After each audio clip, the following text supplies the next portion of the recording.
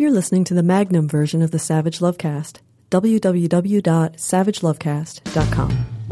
If you're stuck in a relationship quandary, or if you're looking for sexual harmony, well, there's nothing you can't ask on the Savage Lovecast.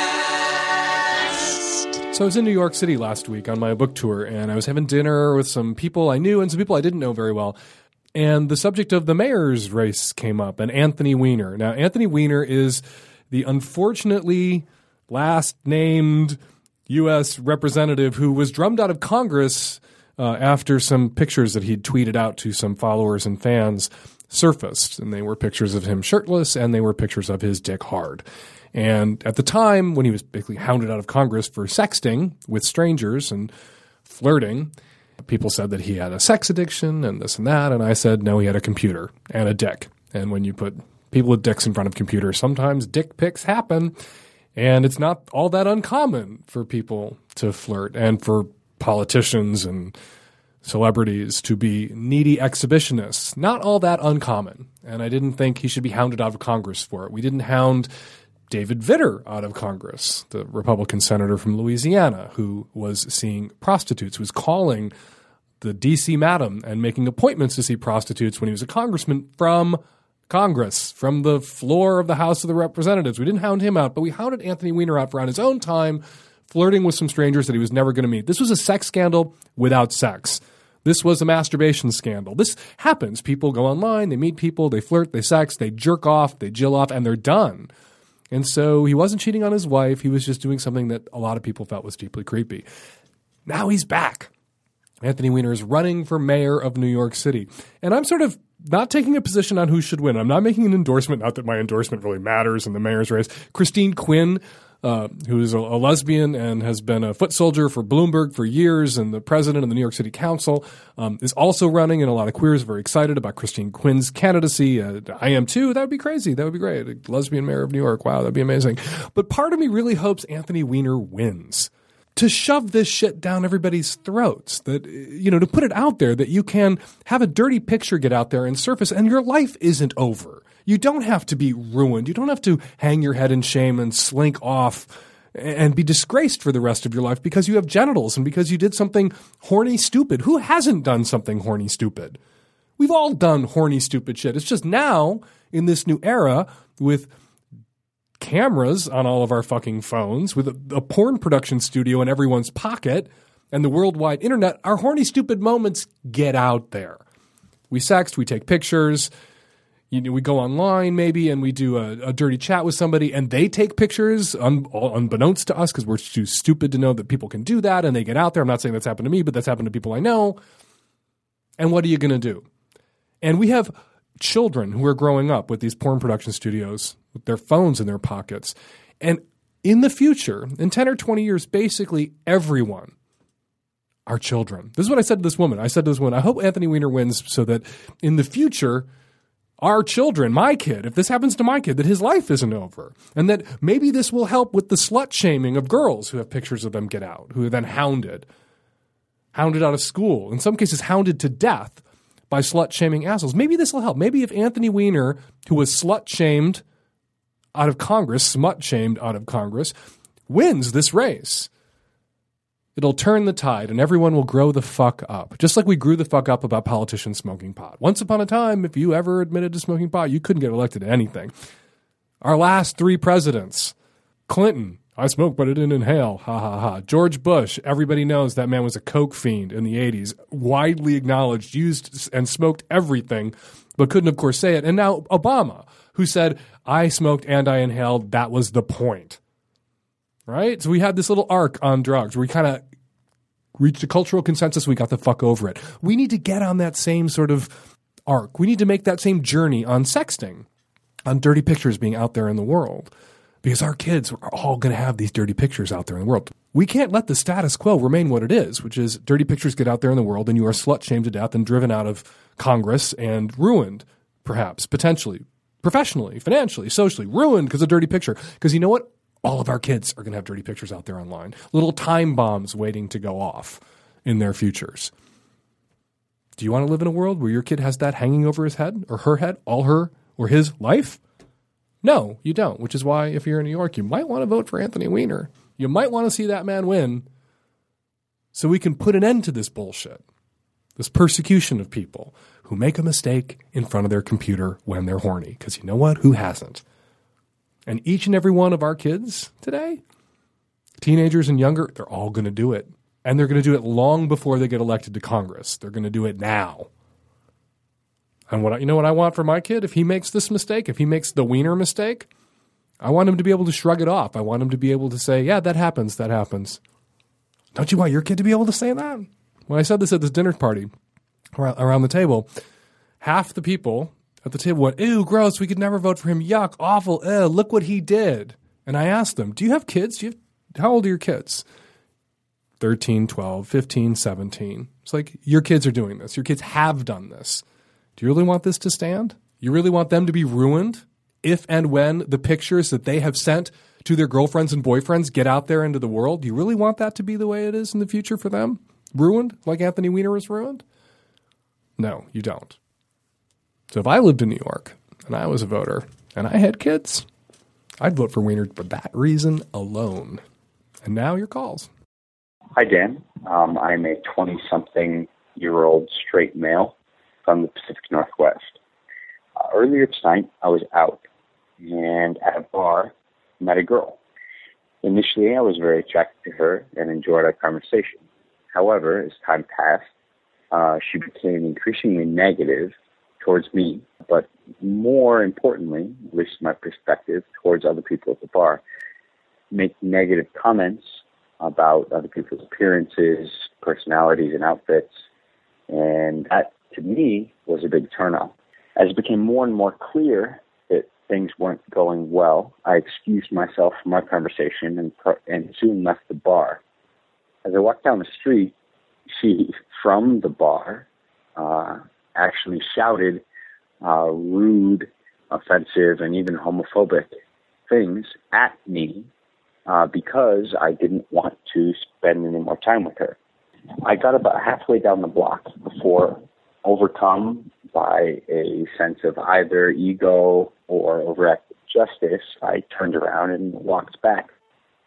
I walked up to her and said, hey, just so you know, when we first met, I was actually very attracted to you and taken by your personality, your charm and charisma. However, your negativity towards me and towards other people in the bar actually became a huge turnoff. I wish that you would have just been a little bit more yourself and a little bit more secure in who you are and didn't have to resort to making fun of other people. I feel bad about this because it was clear that this hurt her feelings and that this really kind of took her down a few notches. Was that fair? Was I being vindictive? More importantly, just generally, is it fair to be honest with someone you very, very recently just met? Is it fair to be honest with a stranger about how you feel about them when they're forcing the issue? She wanted me to come back with her and was making it very clear that she was interested in things going somewhere. But for me, I just was so turned off by her personality. Should I have just let it be? Is it fair to be that honest with a stranger? Well, aren't you nice? You met this person, she was attractive, you sat with her, turned out, bitch, be crazy, and she's negging on everyone, which is what the pickup artists call it. I don't know why that would be an effective pickup artist strategy, but apparently it is for some. And she was just being cunty, and I'm using that in the British sort of Australian sense, where it's not sexist at all, and I'm not referring to vaginas at all. She's just being cunty, and that was a turnoff for you, and you left, and then she chased you down the street and called you a fag, and blah, blah, blah. And now you're wringing your hands about whether you did something wrong by turning around and telling her that basically, lady, you shit the bed, that the way you behaved was a real turnoff, and so goodbye. You worry that you hurt her feelings. Sometimes people need to have their feelings hurt. Good, you hurt her feelings. It sounds like she needed it. She needed to hear it at that moment, that whatever she thinks she's doing as a mating strategy, it's a pretty fucking shitty one, and it didn't work on you. Maybe it worked on some other guy. Maybe it has worked on other guys. who just sit there with her and start tearing other people up and think that's just a delightful way to pass the evening with someone they want to put their dick in. But it didn't work on you, and I don't think it's going to work on many other people either. And so she needs to hear that. She needed that kind of immediate feedback. And when she chased you down the street calling you a fag because you didn't want to sit there with her anymore and listen to this shit or be subjected to this shit, you had every right to turn and tell her what was on your mind. Now, as is always the case with calls, we only have one side of the story. You know, maybe it wasn't as bad as you make it sound. Maybe you were a total dick to her and drew it out. I don't think so. Not in this case. You don't sound like you're capable of dickishness. I don't think you have dick in you. So you did the right thing. You gave her some instantaneous feedback that she needed, and hopefully she's somewhere butt sore thinking about it. And she'll resolve not to be so crazy negative, awful to people in future. Hopefully. Hi, Dan. I am a 22-year-old female attending university near Seattle, and I had just a quick question. I don't know if I'm in the right or the wrong, what I should do. Just a quick backstory. I've been seeing this guy for about 3 months, and I really like him a lot, and I think I might be in love with him, but I'm not really sure yet. Anyhow, the sex is really good. However, I am unable to get there. I cannot have an orgasm with him via penetration. I can when he goes down on me, even a hand job, but for some reason, I just can't get there. I use my hands. We try all different kinds of positions. I'm not really sure what to do at this point. And I told him that there was a point where I was getting really upset about it and really worked up, and I was overthinking it, like, oh no, like this is the end. But I like him enough to give him the benefit of the doubt, and it's only been 3 months. I've told him that I get frustrated when I don't get there. So should he just do something about it after he finishes? Like, should he go straight down there? See, I feel gross saying, like, get down, like, give me a blowjob right now, right after you came inside of me. How do I have an orgasm? And is it demanding to tell him to go down on me? So the sex is great, except you're not coming. And he doesn't seem to give a shit that you're not coming because he isn't inquiring about your orgasm after he has his. And you feel too inhibited to advocate for yourself and stick up for yourself and insist that you get yours before or after he gets his. So here's what you need to wrap your head around. I'm surprised you're a listener, frankly. You couldn't call the show if you hadn't been listening. But if you've been listening for long, you would know this because we've talked about this a lot. 75% of all women cannot come from vaginal penetration alone. They require additional focused stimulation to the glands of the clit, to the exposed part of the clit, in addition to getting fucked in order to climax. And some women can't climax while they're getting fucked. They need to be eaten out or jilled off or whatever before or after. And you're one of those women, and good for you. And so you either need to be playing with your clit as he's fucking you. Who knows? Maybe you can climax during vaginal penetration while he's fucking you if you are also touching your clit and stimulating yourself as you might when you were masturbating while he fucks you, or if he's touching your clit, or if you're using a vibrator on yourself while he's fucking you, or if he's using a vibrator on you while he's fucking you, or if you manipulate each other into different positions where his body is positioned in such a way that you're getting a grind from him directly on your clit during vaginal penetration. There's lots of ways you can get there. You can try to like jerry-rig that orgasm for yourself during vaginal penetration so long as you're getting that additional clitoral stimulation that you need. But you're not getting it. And he doesn't seem to care that you're not getting it, which for me says that's not great sex. And that's not a great sex partner. But maybe you appear to be getting off. Maybe you're faking orgasms for his entertainment and to soothe his ego. And maybe he's as young and inexperienced as you are and he doesn't realize you're coming. You have to tell him that you're not coming. Now, asking him to go down on you after he's come inside you, and maybe you should be using condoms since you've only been together 3 months. Maybe he shouldn't be coming inside you at all, and I hope you're using some form of birth control, perhaps hormonal birth control, but still, at 3 months, coming inside you, whatevs, maybe condoms be a good option there. But, you know, if you feel inhibited about asking him to go down on you after he's come inside you, and for a lot of straight guys, that's a high bar. They don't want to eat their own jizz out of a freshly fucked pussy, right? Maybe he could go down on you and get you off and get you coming before he fucks you. Maybe he can fuck you for a little while and then go down on you. You can take an oral sex break mid-fuck, and he can fuck you for a little while, and then he can go down on you and give you an orgasm and jump back up and stick his dick back in you, and maybe you'll have another orgasm while he's fucking you. Once you have one, you can have more. That's the secret super magic, super duper superpower of lady orgasms, is the more you have, the more you can have. A woman is biologically, physiologically, technically insatiable. You can go and go and go and go so long as you're aroused. So why not put that on the table and say, we need to get me off and get me going at least once before you have your pathetic, solitary, solo, disabling male orgasm and then collapse into a heap beside me on the bed. And that, going to throw a bone to the boned guys out there. Going to throw a bone to you, to the guys who are listening. It isn't, this sexist asshole move that guys, after they come, kind of get sleepy, dopey, and collapse. That is by design. When a guy has an orgasm, his body releases his prolactin. It's a hormone that puts him to sleep, basically. It makes his dick go down and deflate, and it makes him sleepy and tired. It's not that guys are selfish and they had their orgasm and they're done. Their body is saying, system's shutting down. And he'll be back in 15, 20 minutes if you nudge him in the ribs and he comes back. But I know from my own personal experience that a guy can come and you can battle against that sleepy shit and get your partner off. Simultaneous orgasms are really rare in straight sex and gay sex. Usually somebody comes and then the other person has to sort of will themselves to stay in the game a little bit, keep their sex face on, even if they're not feeling particularly sexy anymore because they came. We're talking about guys here, not girls. Girls are insatiable. Guys are one and done. And get that other person off. Give him the info that he needs. Ask. If he tells you, I can't go down on you after I've come inside you, suggest that he wears a condom. Suggest that at that moment when he's about to climax, he pull out and come somewhere else so that your pussy is semen free and he's not going to catch the gay going down on it after he's fucked you and after he came. You have lots of options. Get on them. Everything I've just said, all that shit should be covered in basic sex education classes. And it isn't.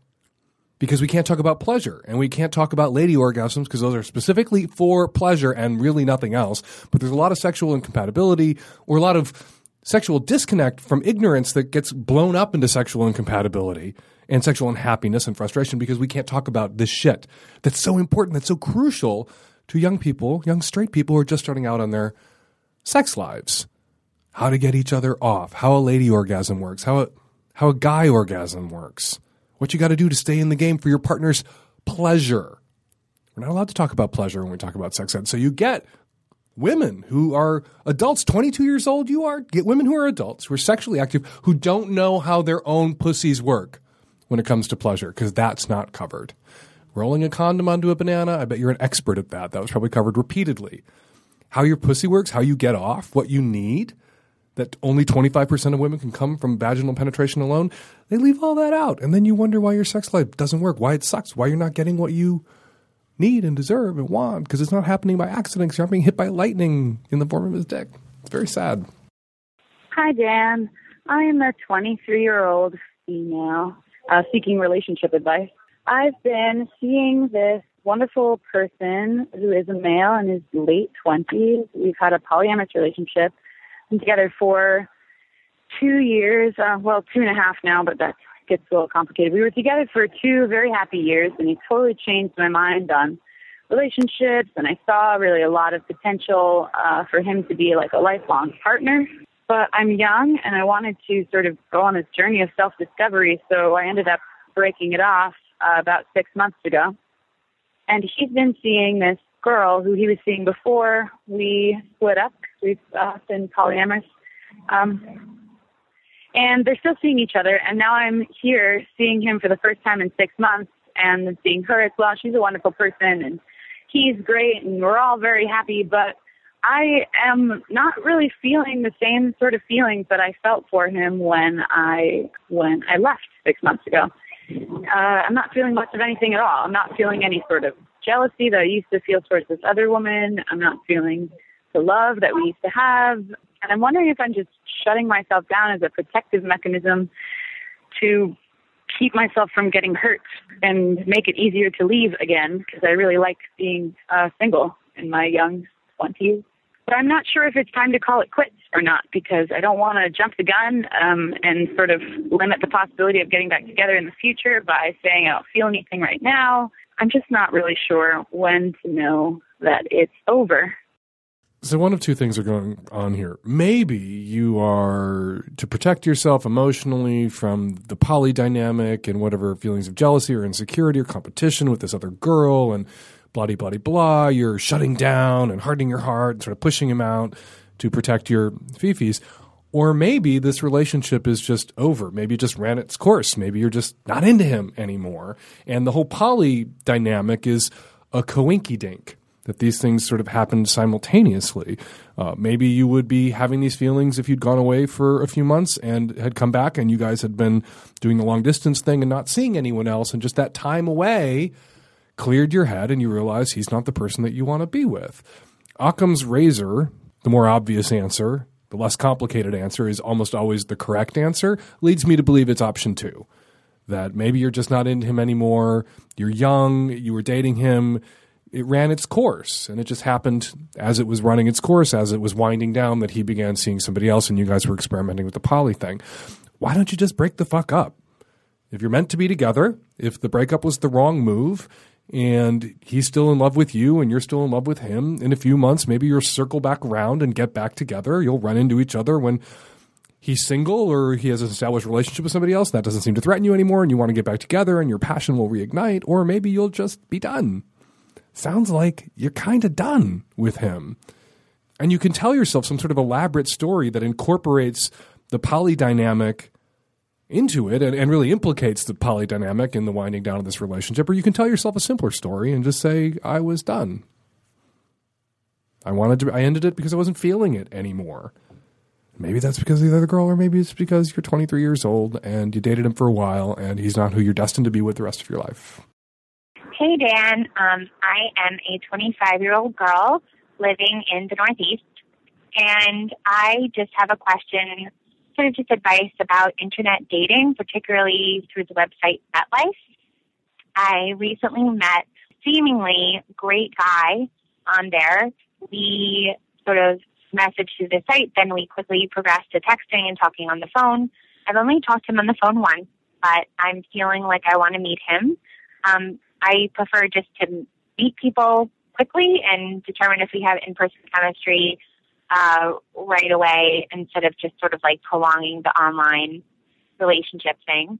So, but my question is do you think it is safe to meet someone through FetLife? Because I am on the site and I don't think I'm a crazy person, but it seems like everyone I talk to about meeting someone through this website thinks that that's the stupidest idea on the planet and that everyone on that website must be a serial killer. And this guy claims to be a lawyer living in Manhattan, doing his thing, and he says he went to good schools, and I believe him, and he seems really, really great, and he's looking for more than just sex, which is what I'm looking for. So I want to meet him, but I'm afraid now after talking to so many people. And besides, obviously meeting in a public place and having someone call me in the middle of the date in case they need an escape route, what are your thoughts on this? Do you think that life is only for crazy people, and that I am in fact crazy for thinking that a well-to-do lawyer could actually be on there? Or do you think that the concerns my friends have are legitimate and that I shouldn't be having anything to do with this guy because I met him on this website? Joining me by phone, Molina Williams, also known as the Perverted Negress. She is the co-author of Playing Well with Others, your field guide to discovering, exploring, and navigating the kink, leather, and BDSM communities. Thanks for jumping on the phone with me, Molina. Hi, Dan. So excited to be here. I really enjoyed your book, and we got some basic getting into the kink scene questions, and I wanted you to field them with me. But really, I wanted to have you on to say thank you, because everyone yells at me that my new book, American Savage, the subtitle is too long, and you have a longer subtitle than I do, and that's rare. We do, actually, and our publisher was tearing out her hair about it, and we said, look, it is a mouthful, but we are all about being inclusive. And if we had said just kink, then the leather people would have said, well, what about us? And we said BDSM, then the kink people would have felt left out. So we're all about throwing our arms open to as many freaks and pervs as we possibly could. Now, let's talk about this question. Here we have somebody who's obviously kinky, wants to meet people. She's gone on FetLife. And, her basic question is FetLife safe? And can I believe that someone is who he claims to be on FetLife? What's your impression of FetLife? Yeah. And for the people out there who haven't heard of it, what is FetLife and how is it regarded in the kink community? Okay, FetLife is one in a series of social networking sites that's geared specifically towards kinky folks. And there's been a history of this happening. When the internet first started, you had alt.sex.bondage, which was a bulletin board, and that was one of the ways that I first got online. And you had IRC chat, and then you had alt.com, which was an offshoot of Adult Friend Finder. You had callame.com. You had all these various sites, some that were more or less popular. FetLife is the current sort of heavy hitter in the field. It's a lot like Facebook, except it's all black and dark and red, and so that it's freaky when you first log in. I have heard it referred to as the Facebook of kink. It is, and it gives you the opportunity to put up a profile. You can put as much or as little information as you like on it. What's interesting about the question is the idea that the friends of the caller are saying, well, everyone's freaky. As of today, and I'm looking at the site right now, there are 2,147,023 people registered. Wow. Let's chop off 30% of those as duplicate or dead accounts. Let's chop off another 20% just for shits and giggles. So there's at least 1.5 million people who are out there. Statistically, the likelihood that all of us are sociopaths, psycho killers, and that you're going to wind up in a barrel buried in New Jersey is statistically pretty low, I'm thinking. So you have a profile on FetLife? I do. If you look up Melina, I'm one of those people who's totally out. I actually was a fairly early adopter of FetLife because as someone who's an educator and visible in the community, I want to be on the front lines of whatever is going on. And I just want to pin you down. So you're on FetLife and you have never murdered anyone. I have not murdered anyone. You're not weaseling out of this on a technicality. Like you have never. Are you saying I haven't murdered just one person because you're a serial killer and you've murdered dozens of people? No actual human beings have been harmed in the course of my life without their consent.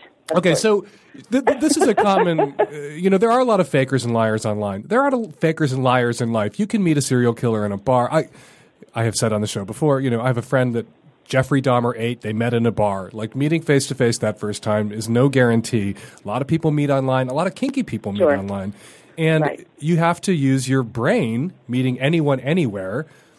And people can lie and misrepresent themselves. So you have to do what? What's your advice to somebody who says there's this person, this is who he claims to be, he wants to meet, I want to, we have a sexual connection, obviously. Mm-hmm. What are my next steps? What's your advice to a newbie like this caller?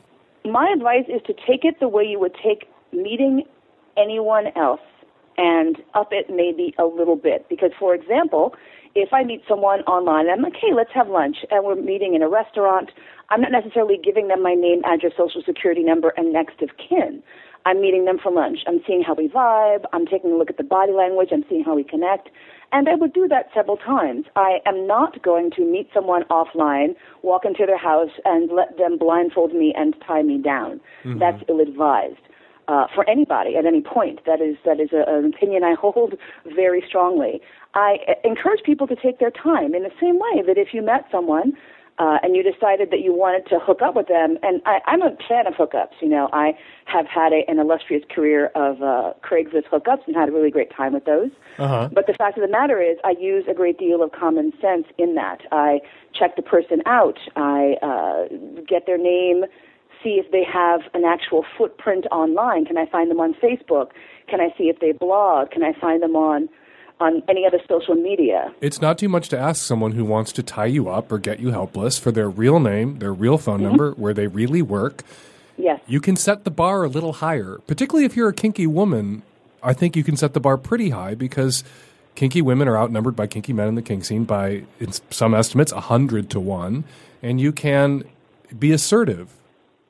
You can be assertive, and the thing is, there's a fallacy I believe that people have that submissive women are just this little flock of sheep running around bleeding, waiting for the wolves to come and tear out our trembling, delicate throats. But the fact of the matter is, most of the submissive people I know are very self-actualized, are very much conscious and conscientious about their own well-being and about taking responsibility for their safety. One of the cool things about being involved in the community is that if you do decide this person is so hot, they have to tie me up right now, you can actually find a safer way to do that. Most cities have kink events or clubs where you can go and be around other people. And so let's say you're doing a bondage scene and something doesn't feel right to you, and you give your safe word, which is a signal that everything should stop, and you say red. There are people called dungeon monitors, so that person will step up and check in to make sure that everything's okay. So we, as a community, have set up some degree of safety nets. Again, this is no guarantee that things could not go awry, but there are ways to mitigate that damage. It's like if you're going rock climbing for the first time, you're not just going to climb in your gym locally and then say, you know what, next week, Kilimanjaro, we're off, let's go, let's do this. I have a friend who is going to Vienna, and he's going to play with this guy who's a kinky top, and he's very excited about it. But he's never met this guy before. But he went on, not FetLife, but Recon, which is a kink site for gay guys. Absolutely, yeah. And he didn't just have a conversation with that guy. There are friend links. He talked to all the guys that guy was friends with, and he got their okay, that they all vouched for him. Are you people able to do the same on FetLife? Can she contact this guy's friends? On FetLife, you certainly can see who that person interacts with. And the thing is that in addition to interacting with that person, I can say, this person lists these 50 people as their friends. I can talk to them and say, do you know this person? If you haven't played with them, if you haven't interacted with them, do you know someone who has? Because, of course, if someone asks me for references, I'm not going to give them the reference of the person I dumped horribly, whose heart I broke. I'm going to give them the shiny, happy people in my life. So with a bit of due diligence, you can, due diligence, and I want to underscore time, you can take your time and do a little more legwork. There have been people I've gone 2 and 3 degrees of separation from to get references on. If someone's been around in the scene for a while, they've met people. Probably they've been to a munch, which are these informal kink gatherings where kinky people who are interested in each other can meet in a very low-key environment. If they've been to a party, if they've been to an event, if they've been to a couple of classes, you can reach out and say, well, this person knows that person, and do a little bit of networking. And again, I can't state this enough, there's no guarantee, but once you get your feet under you and you get a feel for it, and you really, really take your gut instincts at heart, I discourage people from coming into the community and just dropping trowel and saying, yes, I'm here, everything is fantastic, let's go. You've gotten to this point in your life using your instinct and your savvy. Keep it on you at all times. And be as diligent as you want, and ask as many questions as you want. And if someone says to you, you're asking too many questions, or I don't need to tell you that, red flag.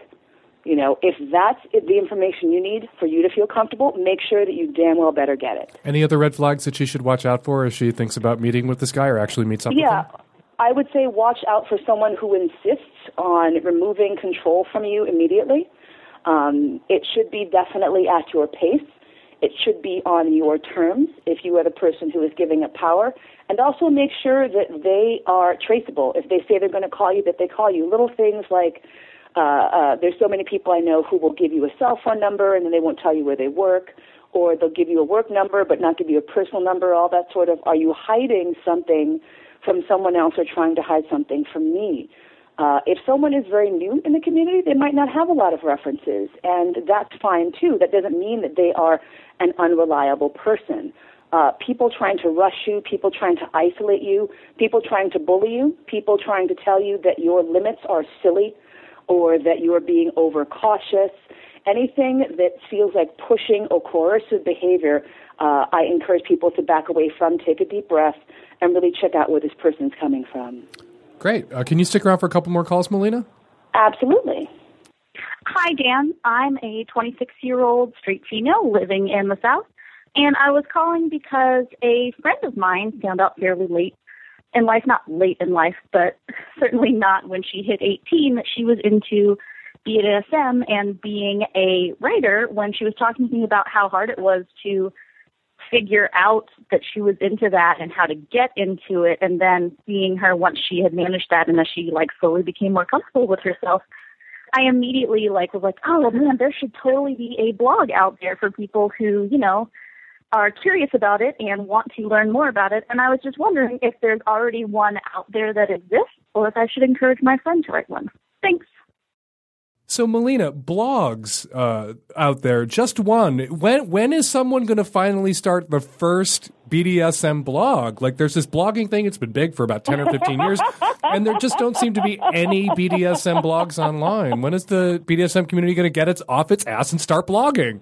I'm dying because I'm sitting here going, did they even Google BDSM and blogs? Because if there's one thing perverts will not stop doing, it's talking about ourselves. There's this great article in The Onion that's like, kinky couple friends bored of hearing about their kinky sex life. And the article goes on, it's like, we're really tired of hearing about how Kim and Steve got flogged the other weekend, said their coworker rolling his eyes. It's like, we can't shut up. Yeah, whatever new technology there is, the kinksters have rushed in to run their mouths about their kinks. We're the second people there, It's like who are the first people there? The cats. The cats are first. Cat blogs, lolcats, and then kinksters. And it's funny because one of the things that I find really wonderful about blogging is that it is so democratic. And you can get everything from a blog that's just, here's a spanking blog, to as specific as I have a fetish for sitting on and popping balloons, and here's my Tumblr feed of hot chicks sitting on and popping balloons. And you can get as fine-grained as you want, and that's what's so wonderful about it, is that doing a search and digging as deeply as you want will really help you find a lot of really great stuff. And if you actually go on FetLife, you'll see that a lot of the kinksters on FetLife have not only their FetLife profiles, but also their personal blogs. But do you have any recommendations for a beginner blog that might be good for someone to go to first and read about BDSM? Yeah, I would say one of the places that I go to look, there's two blog roles. There's thesexcarnival.com and betweenmysheets.com. Those are big blog roles, and those are places you can go and just sort of jump in and get your feet wet and see what's happening. I have a blog roll on my blog, so you can go check that out. What's your blog? Oh, my blog is plug. It's Molina, MOLLENA.com. And if you go to, there's a BDSMlibrary.com, has a list of a lot of erotica, because a lot of folks are sort of figuring out what they like. And if you check that out, it'll give you some recommendations of what gets your crank turning. Looking at kinky, freaky stories, I find is a really great way to help to direct you towards the people who are doing the stuff that you already want to do. So I find that really helpful. And Sex's Magazine at EdenFantasies.com has a lot of informational blogs. It's less personal life story stuff, but it's a lot of really good articles and info that they have archived there. So I would check that out as well. Hi, this is just a comment in regards to your discussion with Mistress Matisse on episode 343. I found it really interesting you guys were talking about when should someone disclose about their kinkiness and all this stuff. And actually, I live in Montreal. It's a pretty kinky city, and I've ended up dating people who are a lot more kinky than me on a number of occasions. And I would say that one of the things that really is a big turnoff for people who aren't as kinky as the other person is that it seems like a fixation a lot of the time early on. And like, I feel like I'd be willing to do a lot of different things. I'm GGG, but you got to get comfortable with the person. You got to take your time, ease into things. I'd be willing to try a lot of things, but just not so fast. So I think that when people who are kinky are with a partner who's less kinky, they should just try to ease into things, because I know I've had the experience in the past of getting, turned off by someone coming on too strong with kinks, because you're just like, oh, can't we just have a good time and, we'll get to that type of thing. And, maybe that's boring or whatever for that kinky person, and maybe they just, can go date someone who's more kinky. But anyway, that's just my thought. I thought it might be pertinent. Thanks.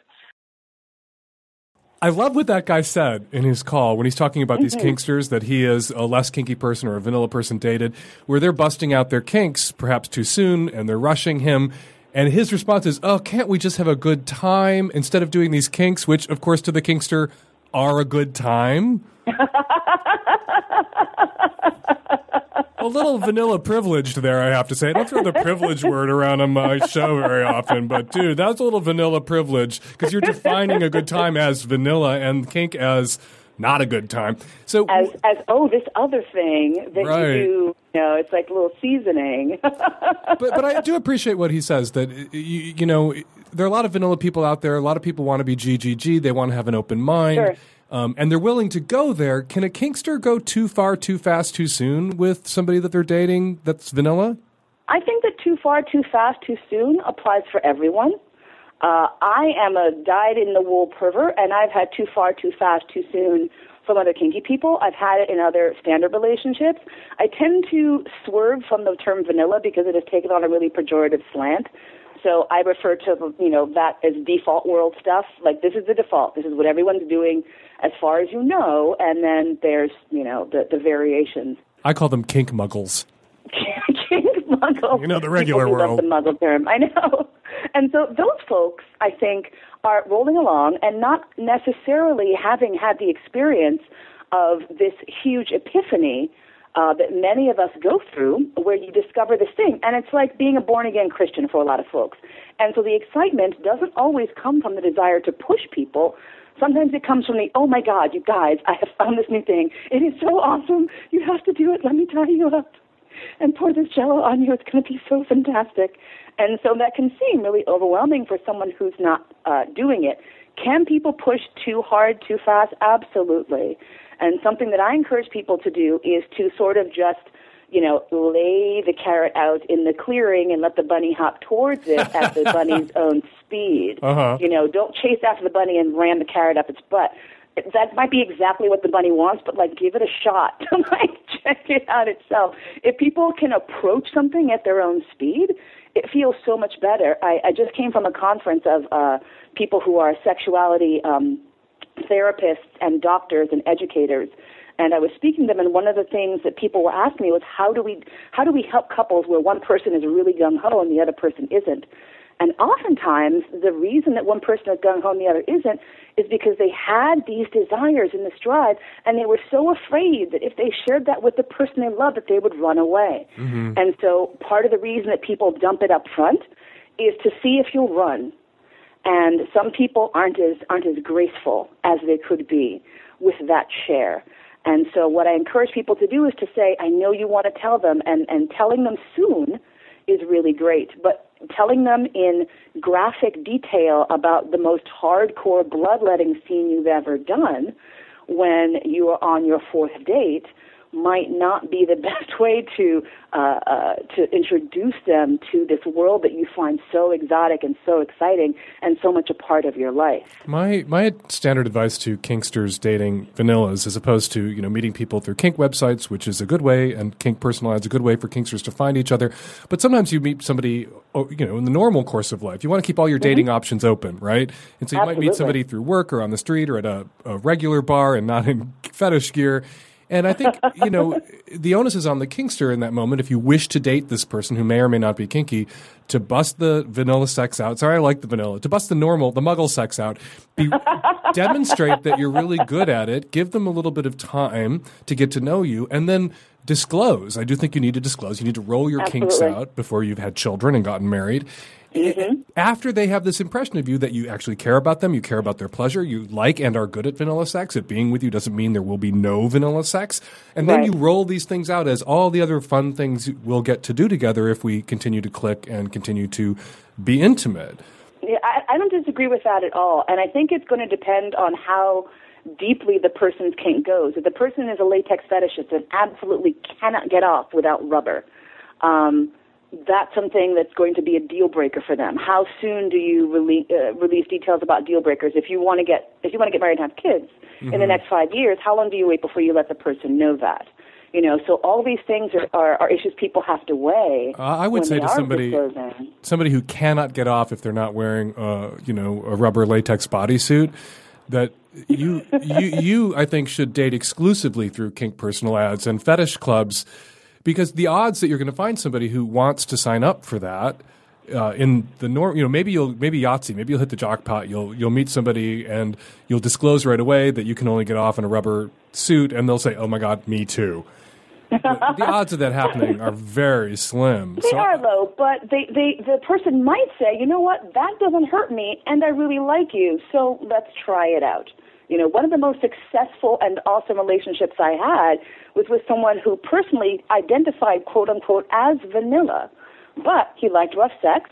He was incredibly bossy. He liked to be the king of his castle. He had this very 1950s, Mad Men era caveman attitude towards this is my woman and she does what I say and in my mind I was like, okay, that's not so far off from a dominant submissive relationship, honey. Let's see if we can work this out. Oftentimes people will do stuff that they hadn't even considered before. So again, don't eliminate your options. And how long were you dating Rick Santorum?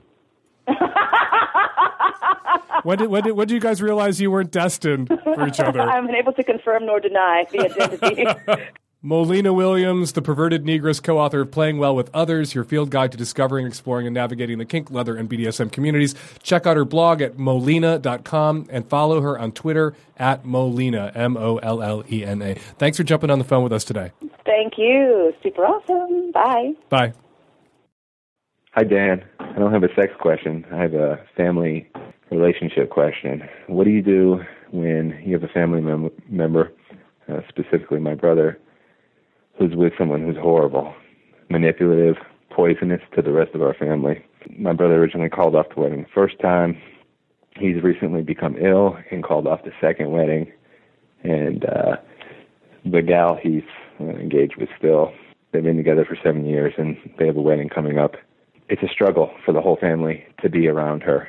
We love our brother and want to have a better relationship with him. It's gone downhill since they've been together, and I don't really know what to do. Don't know if it's a butt out of the situation deal or if I can have my hands in it and tell them how I feel and the rest of the family feels. There's not much you can do.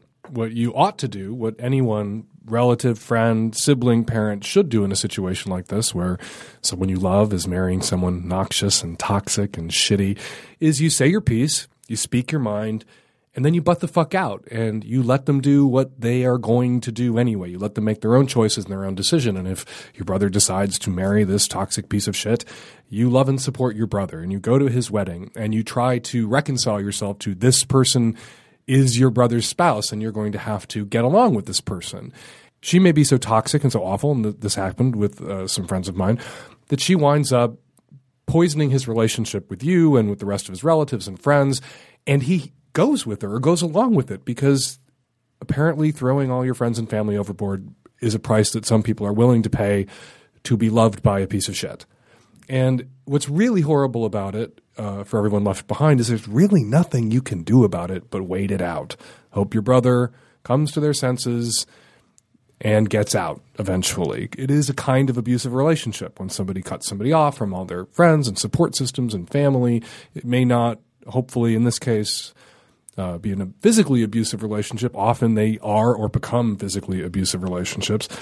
And the horror of other people being adults and getting to choose their own partners is that sometimes you have to watch somebody just walk off with or walk down the aisle with somebody awful.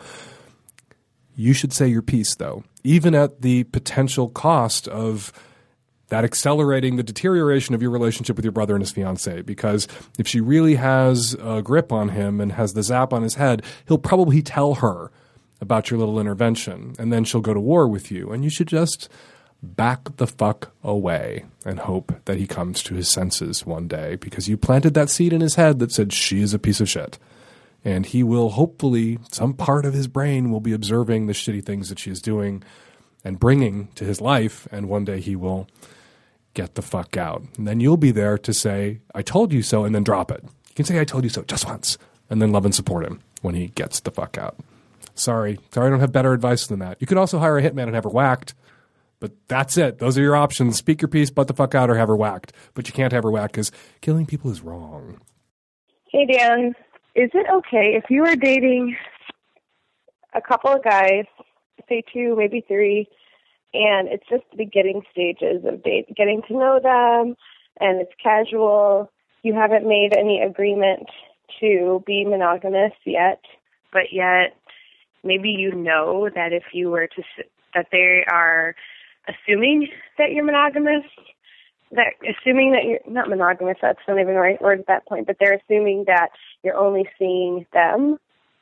Is it wrong to let them continue to believe that? Is it wrong to tell little white lies if you're going to go on a date? Is it wrong to say you're just going out to see a friend rather than let them know that you're actually going to see somebody else because you want to continue to weigh your options and you kind of want to see how you feel about them, but you don't want to lose them yet at that point? Well, you could do unto others as you would have them do unto you. Process this question. How would you feel if you were fucking this guy and he was fucking 3 other women and he allowed you to assume that it was exclusive, that he wasn't seeing anyone else, even if you guys had never had an explicit conversation about whether you were sexually exclusive? You might feel bad. And generally, you shouldn't do things to other people that if other people did to you would make you feel bad. But I want to tell you that, you know, people shouldn't make these kinds of assumptions. But you have a responsibility to step up and to speak up when you know someone is fucking you under false assumptions. Because the minute you realize that their assumptions are false, then you're fucking them under false pretenses. Then what was a faulty assumption on their part becomes an active lie on your part. And it's generally not a good idea to lie to your partners. You don't have to tell them exactly what you're doing, exactly where you're going, exactly who you're fucking.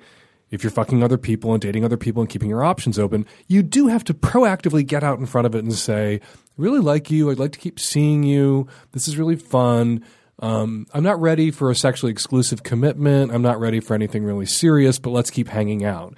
And in that sort of vague mumbo jumbo, that vague mouth runny bullshit I just spewed out, that person will know exactly what you mean. That person will get that you're not the only person they're fucking. And once you've said that, your I's are crossed and your T's are dotted. You're good.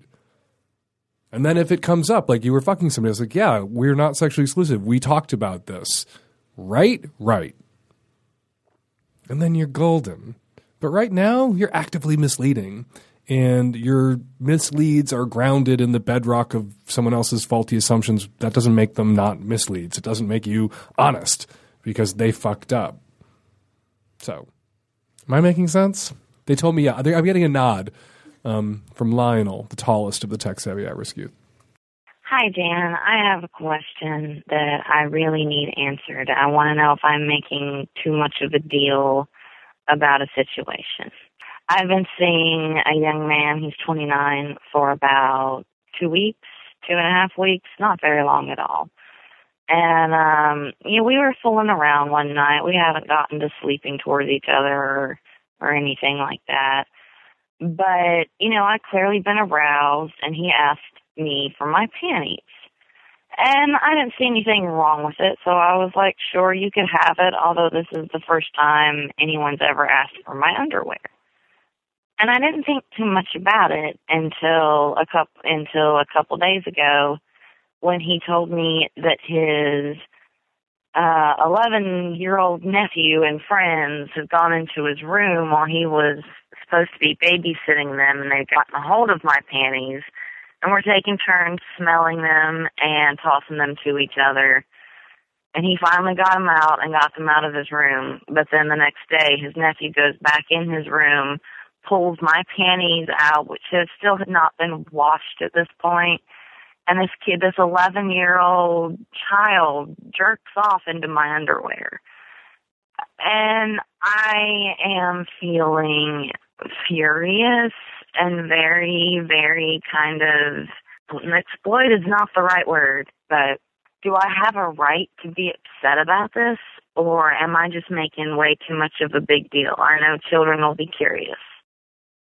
I remember being 11, and I grew up with my uncles in the house. We had uncles who lived with us downstairs in my grandparents' apartment, and uncles who came and stayed with us frequently. And I remember being 11, and I remember having 29, 30, 31-year-old uncles and being terrified of them.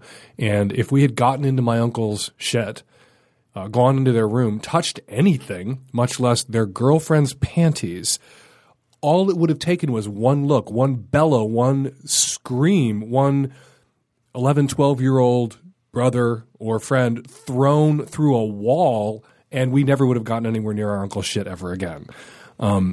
There's something going on here. This guy that you only have 2 weeks invested in, and I think if you've only got 2 weeks invested in a guy and this sort of freaky shit is going on, you pull the plug on that investment. You err on the side of not continuing to date someone who has some sort of fucked up, inappropriate, boundaryless, perhaps abusive relationship with his fucking nephews, potentially. You're on the side of not dating that guy anymore. You flush those 2 weeks and that pair of panties down the toilet. But something is up here. How does he know that his 11-year-old nephew jerked off into your panties? And why would he tell you that? His 11-year-old, 12-year-old nephews got into your panties. Like, ew, even if that fucking happened, you wouldn't tell the person whose panties you asked for that you couldn't keep them tucked away safely as the memento of that erotic evening that they were intended to be, that somehow the panties got from your control into the hands of your nephews? Even if that happened, you wouldn't tell the person whose panties that happened to that happened to their panties. You would have more sense than to tell them that.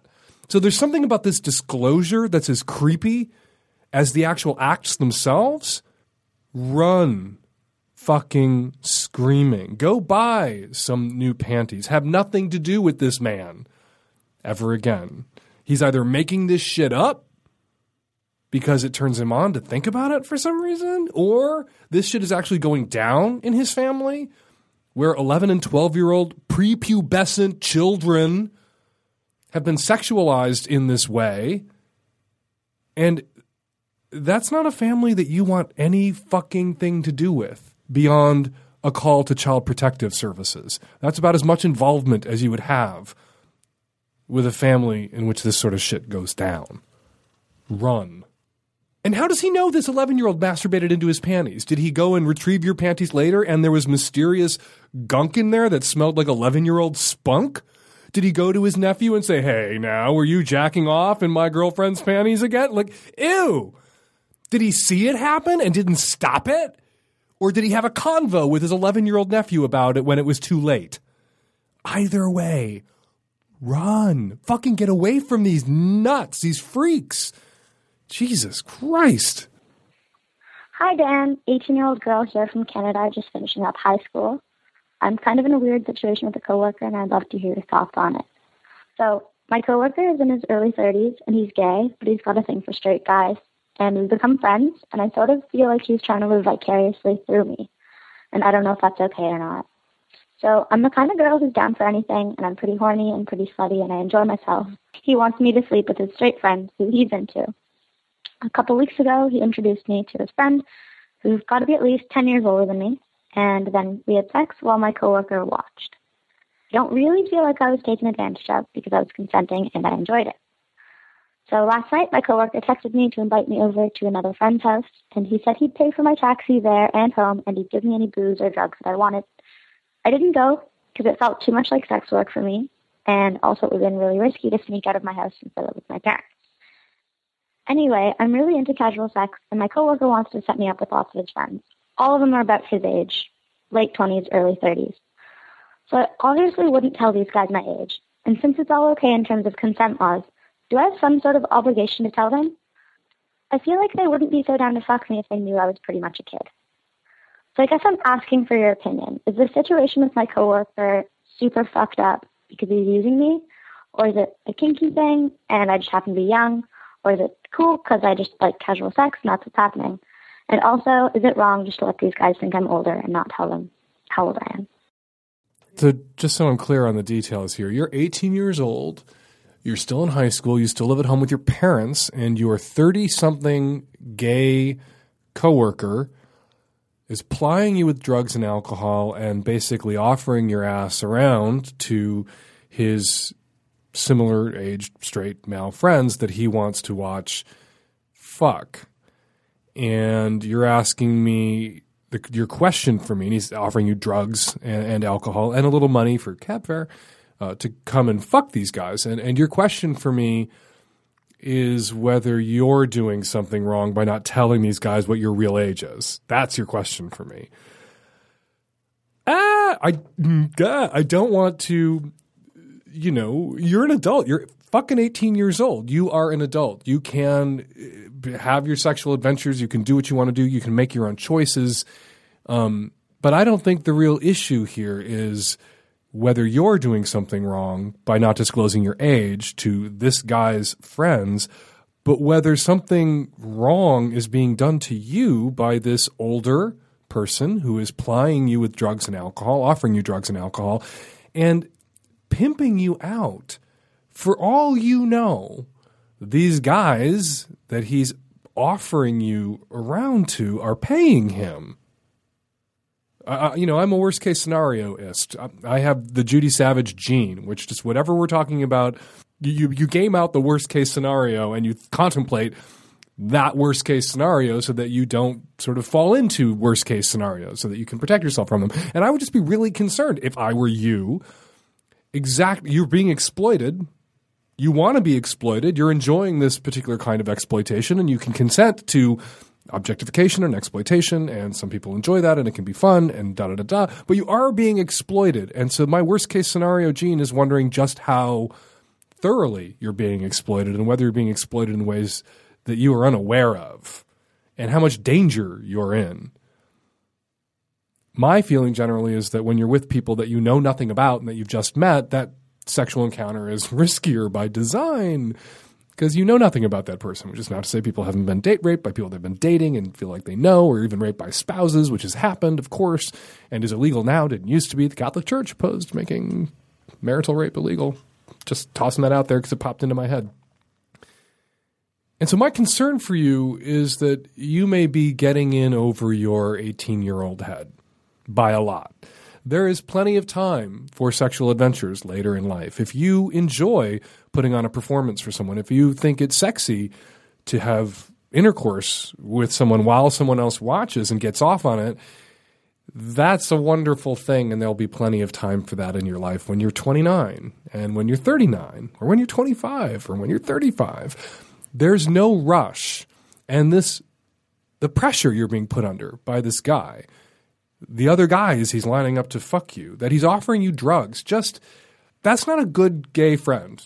That's not a good gay 30-year-old buddy to have in your life. And I say that as a gay guy. That's not something a decent guy who has your best interests at heart, even if, part of your relationship involves an erotic element, an erotic dimension, a sexual dimension. 30-year-olds don't go to 18-year-olds and offer them drugs and alcohol to fuck their friends. Unless they're jerks. Sorry, the end, period, the end. Like maybe you guys were out one night because you hang out with your gay friend from work and you met some other friend of his and you guys were hanging out and it was fun and you had a drink and, it got a little flirty between you and the friend and it came out that your gay friend had always had this fantasy about wanting to watch like the straight guy that you liked have sex and you were like down with it and it kind of happened. That's not how this rolled out. This was a plot. It sounds like your friend may have targeted you for this and groomed you for this. And by the time you realize you're being exploited and this is shitty, you may be in a place where you can't back out. You may be in a place where your asshole gay friend who plies teenagers with drugs and alcohol to fuck his friends has photos that he's taken, has evidence, feels like he could retaliate if you start to say no. What if you did start to say no? Like maybe this guy is a great guy and this is all just good fun, drugs and alcohol and 18-year-olds fucking his 29, 30-year-old friends. And maybe he's a shit. And odds are he's a shit. You got to stop this. You got to stop doing this. You got to find age-appropriate partners and drug and alcohol-appropriate partners who aren't using and exploiting you, who aren't using you as the leverage to get to watch the straight guys that they want to watch fuck.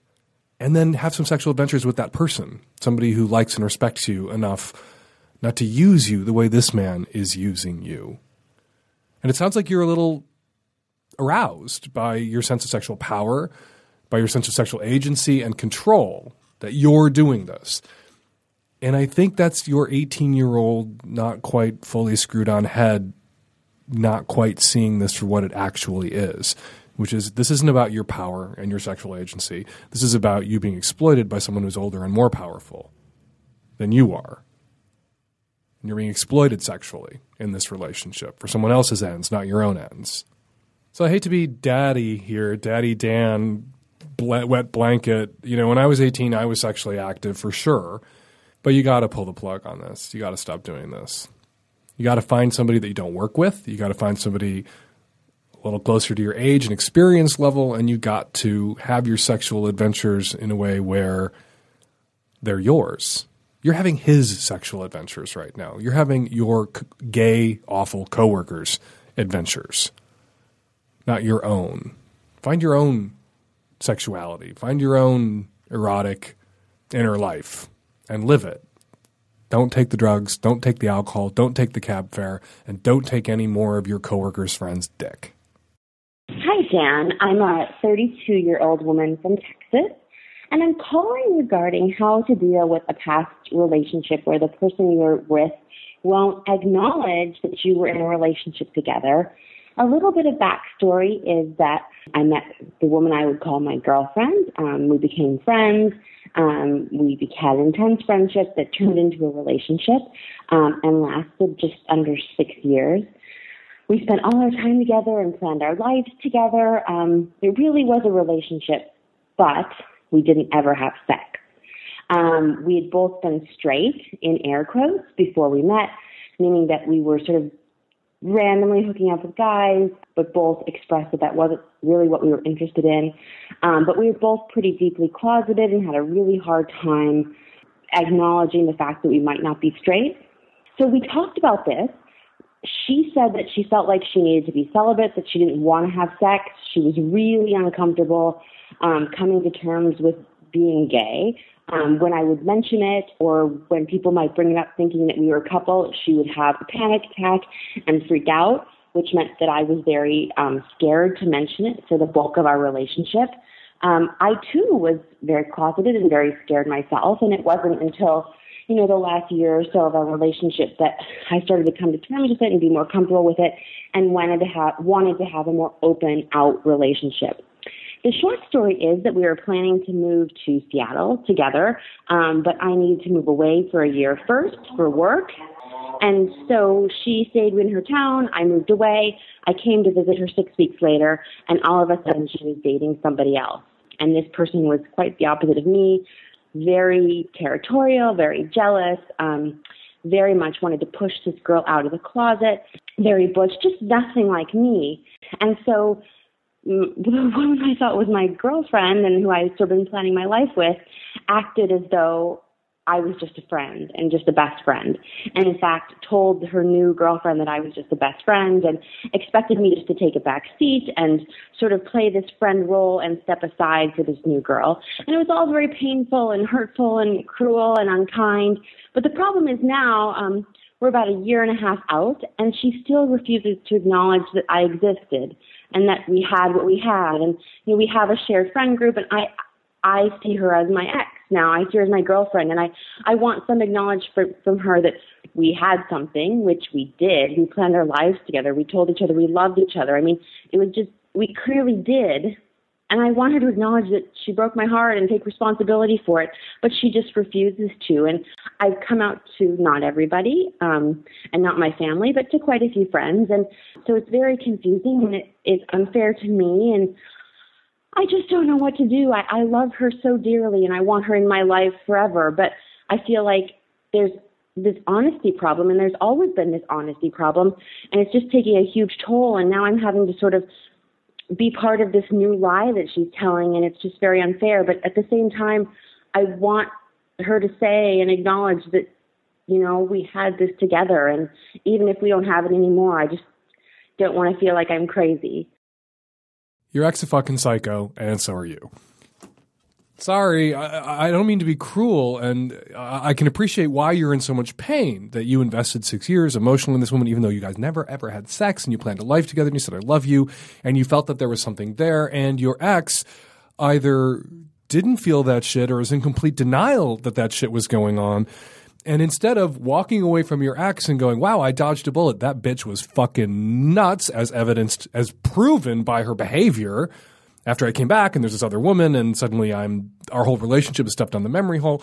Instead of just walking away from her and going, that bitch is fucking crazy and I'm out of here, you're bizarrely invested in receiving from her this acknowledgement that she's incapable of giving because bitch be crazy.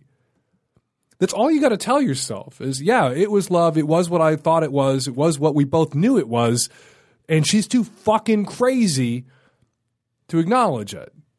And then you walk away and you wipe your hands. You be done with her. Don't be her fucking friend. Why would you want to be her fucking friend? She's fucking crazy. She hurt you. She used you. She abandoned you. And now she doesn't have the decency to take any responsibility for that? And you're standing there asking her to acknowledge you and take some responsibility, which just gives her the opportunity to continue to fucking hurt you, to continue to deny you those things that you feel that you deserve. And clearly, this little sociopath you were with for 6 years isn't interested in giving you those things, probably enjoys on some level refusing to give you those things and keeping you cranked up and driving you crazy. And then you stand there going, you still love her, you still really want her in your life. Stop being such a goddamn lesbian about it. Get mad. And get the fuck away from her and come the fuck out to your family. And come the fuck out, period. And meet some new people. There are other lesbians on the planet, but the ones in your immediate social circle and the ones who happen to know her.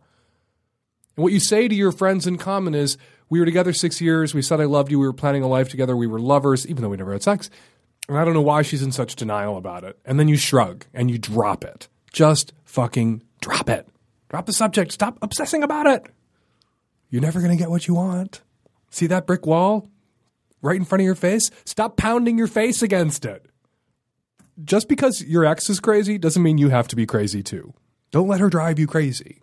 Let go. Let go of her. Let go of this desire to be acknowledged as the official ex. Let go of it because you're not going to get it. And what would it be worth to you if you did get it? Who gives a fuck? Can you buy a car with that acknowledgement? Can you buy a house with it? Can you fly to the moon with it? No. And do you really need it? You know who you were to her. You know that she's lying to herself, and you know she's lying to her new girlfriend. You know she's lying to your friends. And you can tell your friends that she's lying. You have a right to your own experience, your own interpretation of that relationship and those events. You don't need her to confirm it for you.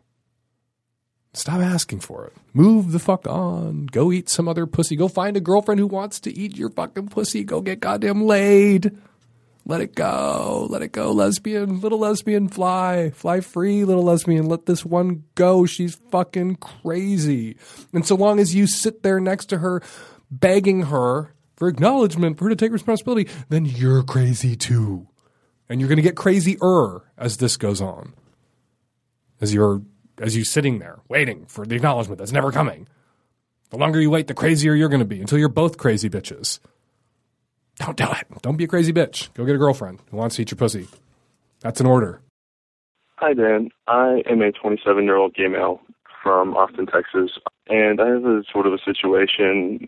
I guess it's maybe a little cliche, but my parents are incredibly conservative, of course, and sort of self-taught, so they don't even get their input from the outside world, so much as their own. They sort of just perpetuate it themselves. Anyway, I've come out to them 3 times. The first time with the hope, I'm struggling with this and I'm going to fix it. The second time with that same thing about 6 years later, and then again, finally, I'm actually gay when I was 24, and I'm 27 now. Anyway, I just talked to my mom. I'm in a relationship with a guy who I love, and I think we're going to be together for a long time. And I've been very gentle with my parents. I've listened to your podcast for a really long time and tried to assimilate your advice into my approach to slowly getting them accustomed. And they're not really having it. And it's been almost 3 years. And basically, when I try to tell my mom anything, she starts literally yelling the word no, no, no. And I'm not going to do that. I'm not going to hear it. I'm not going to talk about it. But then proceeds to say that she knows both sides of the story already. And this is coming from someone who, I'm not going to say made me, but strongly encouraged me to see ex-gay therapists, which I did, to read ex-gay literature, which I did, and they still strongly subscribe to these people, even whether they know or not that a lot of these guys have actually, denounced the practice or come out themselves. I can't even tell that to them because they literally don't let me finish the sentence. The guy I'm with now, I love him and I want to introduce him to my family, and they said they're willing to meet him. What do I do? Should I do it? You say that you've been following my advice, you've been listening to the show and following my advice about, as a gay kid with crazy conservative Christian parents, what to do. And I don't think that's true, because my advice is always to give them a year to say every shitty thing they want to say, to get it off their chests. And then after a year, you say to them, if you can't love and accept me, I'm not going to talk to you. I'm not going to see you. I'm not going to be present. Because as I've said a million times on the show, as you should know, the only leverage you have as an adult child over your parents is your presence in their lives. Right. You have not pulled that trigger. Yeah, you're right. I kind of hinted that I might do that, but it's kind of weird because, they're really loving in almost every other way, which is really confusing to me. It's just that's sort of something we'd never talked about, and but how painful is their rejection of this part of you, which is a huge part of you? A lot, especially now. I told them about the guy that I'm dating now, and it's really serious, and I love him a lot, and I think we're going to be together for a really, really long time. And it's just hard because, my brother got married, and my cousin, our family's close, and so they all get to kind of see the spouses, and I kind of have to keep this guy away from them, and I try to, I was listening to you say you have this desire to introduce this guy that you love to your family, and I sat here going, why would you do that to someone you love? Why would you introduce this person that you love to these people who treat you so poorly and will treat him potentially, and most likely they'll treat him worse than they treat you? Because a lot of homophobic families, when they meet the guy who is sodomizing their son, really aren't into him. I don't know. I don't know that they would attack him at all. You said when you mention anything gay on the phone, your mother starts screaming, no, no, no. How is she going to react to your boyfriend? She basically said that she would meet him. I don't know. It was weird. She only did that sort of after she conceded finally, because when I was trying to tell her, things that I've heard you say and things that I've read myself about, all the ex-gay things sort of blowing up in those people's faces and all that information, she won't hear any of it, and sort of start saying, no, I've already heard it, I already know both sides. And so, but the one thing that made her concede was whenever I said, well, how is that fair that you've made me, read this literature, you've made me see these therapists, you've made me do these things, yet you won't even let me finish the sentence. And that was the one thing that kind of made her back down, at least for a second. And I don't know. I don't know what I'm getting at, I guess. Let's back way the fuck up for 1 second. Are you okay? Are you in a good place? You have a job, you're settled, you're not vulnerable or dependent on your family in any way? I'm not in a great place. Honestly, I'm kind of, I'm stable, I guess, and I'm actually doing a master's degree. I'm just kind of I've had some depression, anxiety stuff, and I'm kind of in the middle of switching medicines, and so I'm kind of... Okay, yeah, with a family like that doing to you what your family has done to you, you have a pass on some depression and anxiety issues. And you should be pointing a finger at your mom and dad for instilling that in you. Kids, and I did for a really long time. And what about your siblings? You say you have siblings who are married. Are they on your side? As far as I know, I have one brother, and he's married, and I came out to him, and at first he sort of, regurgitated the stuff that we heard, I don't agree with it, but I support you. But I don't know, I kind of feel like he doesn't really give a shit either way, which is good. I don't know that he's actively supportive, but him and his wife seem to not mind, I guess. Okay, you got to pull the trigger.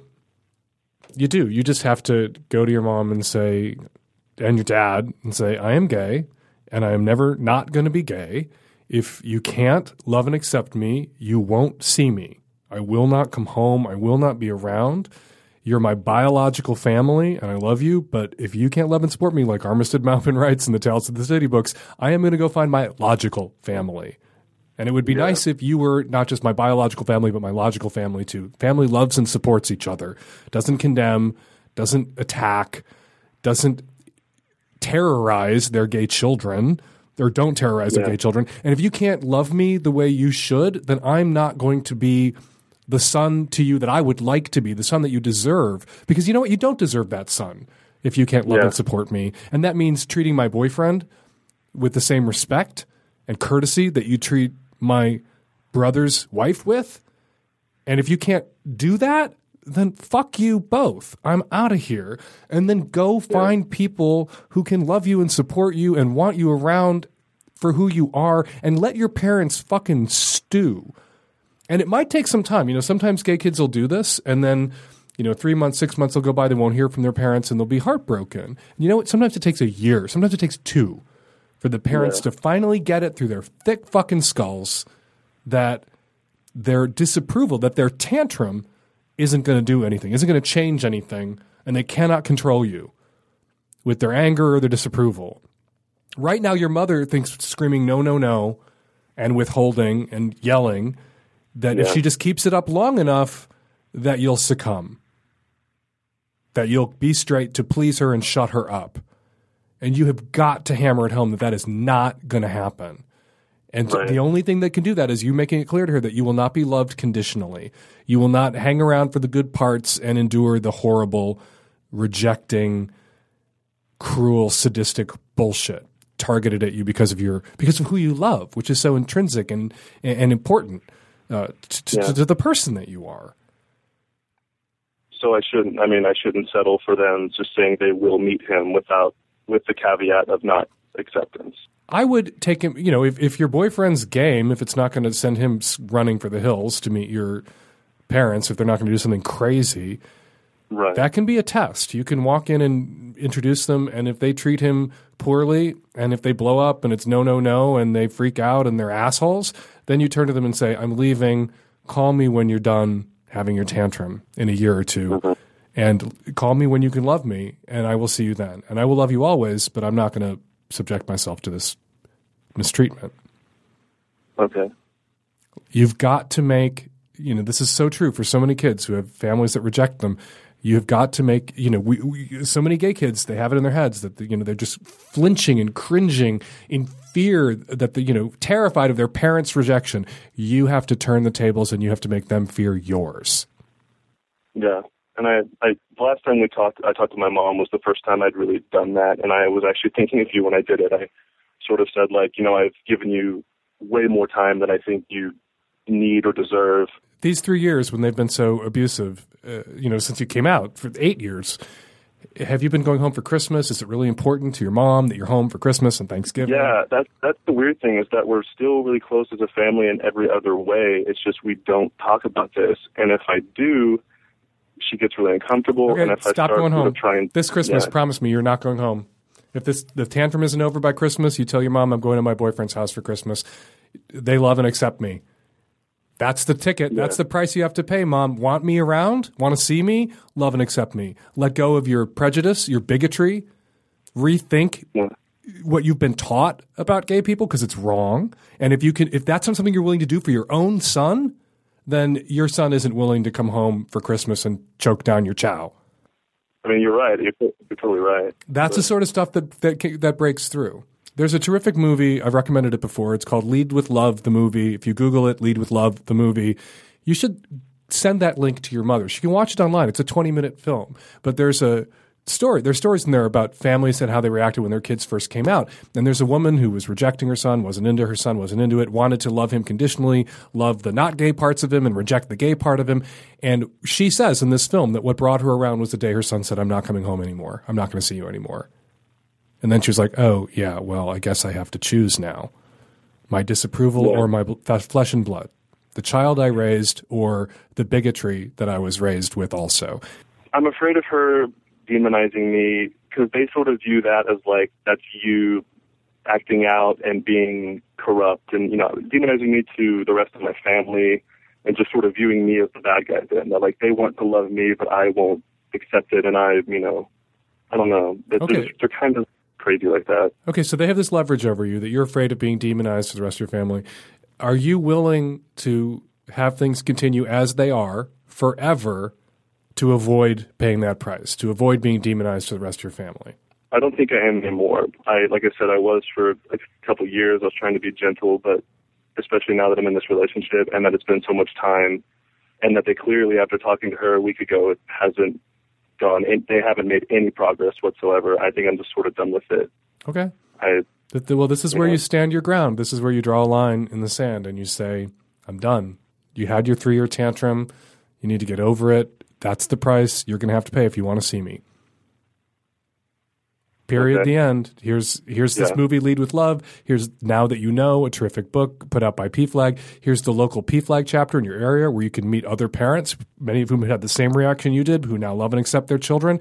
Become that parent, and you will earn my presence in your life. If you can never get over it, you are choosing then to be abandoned by me. Remember, gay kid, your parents are your past. You are their future. Yeah. And they can be a part of that future or not a part of that future. It's their choice. But you have to be strong. How's your boyfriend's family? I haven't met them yet. I'm actually going to meet them in the next couple of weeks. We're going on a road trip, and they're apparently very accepting, like kind of looking forward to meeting me. And good. So he actually told me that. He's like, well, you're always welcome in my family. So you have someplace to go for Christmas. Sounds like it'll be wonderful. Yeah. How long you been with your boyfriend? It's really just been about 6 months, but it's one of the best relationships I've ever been in. So, well, enjoy.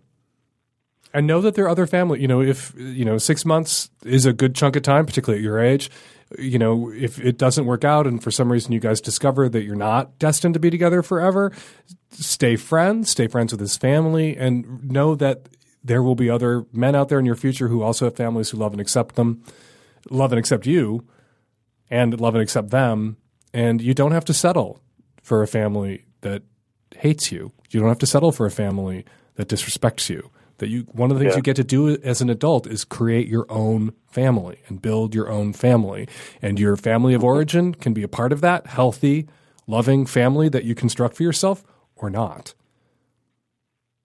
But they got to earn it. Yeah, definitely. Good luck, man. All right. Thanks so much for calling. You're welcome. All right.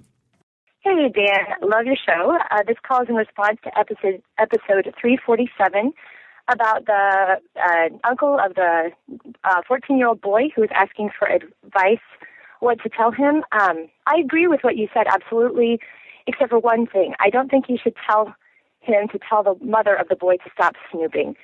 It's a big world out there. It's a big, scary world on the Internet. And there's old men posing as 14-year-old girls to draw out information. There's cyberbullying. That mother should be aware of what her kid is doing online, who he's talking to, things like that. I agree that she should absolutely turn a blind eye to the porn. The kid's going to watch some porn, that's fine. But it's her job as his protector to really keep tabs on what he's doing online. Hi, Dan. I'm calling in response to one of the callers from episode 347, the guy who called and said that there was a testosterone surge after birth, and you corrected him. I'm so glad you corrected him because I thought I was losing my mind. I've been with my husband for 25 years. We've been married for 8 years, and like many gay men, we had a child later in life. And since our son was born, sex is the last thing on my mind. I think I was hit with the double whammy of being older and having a toddler in the house.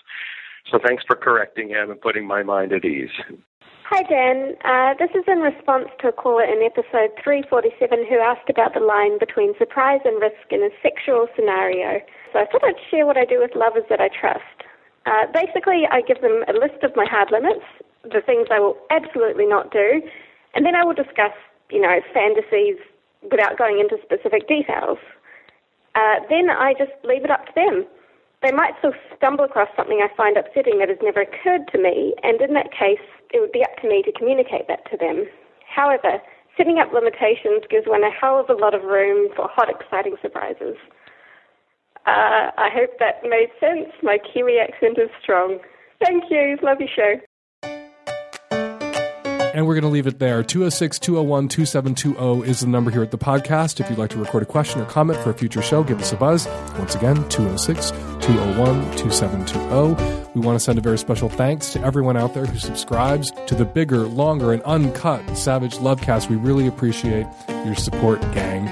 We're planning an upcoming show on faith and sexuality, on religion and sexuality. So if you have a comment, an observation, a story, a question that touches on religion and sex, or the way religion touches on sex and sex touches on religion, positive or negative, we're not just looking for negative stories about religion. We get plenty of those on this podcast. It might be nice to get a few positive spins on religion and sexuality too.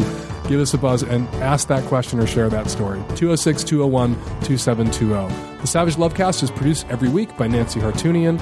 Follow me on Twitter at FakeDanSavage. Buy my new book, American Savage, available in bookstores now. And me and the tech-savvy at-risk youth and Nancy will all be back at you next week with another installment of the Savage Lovecast. Thanks for downloading.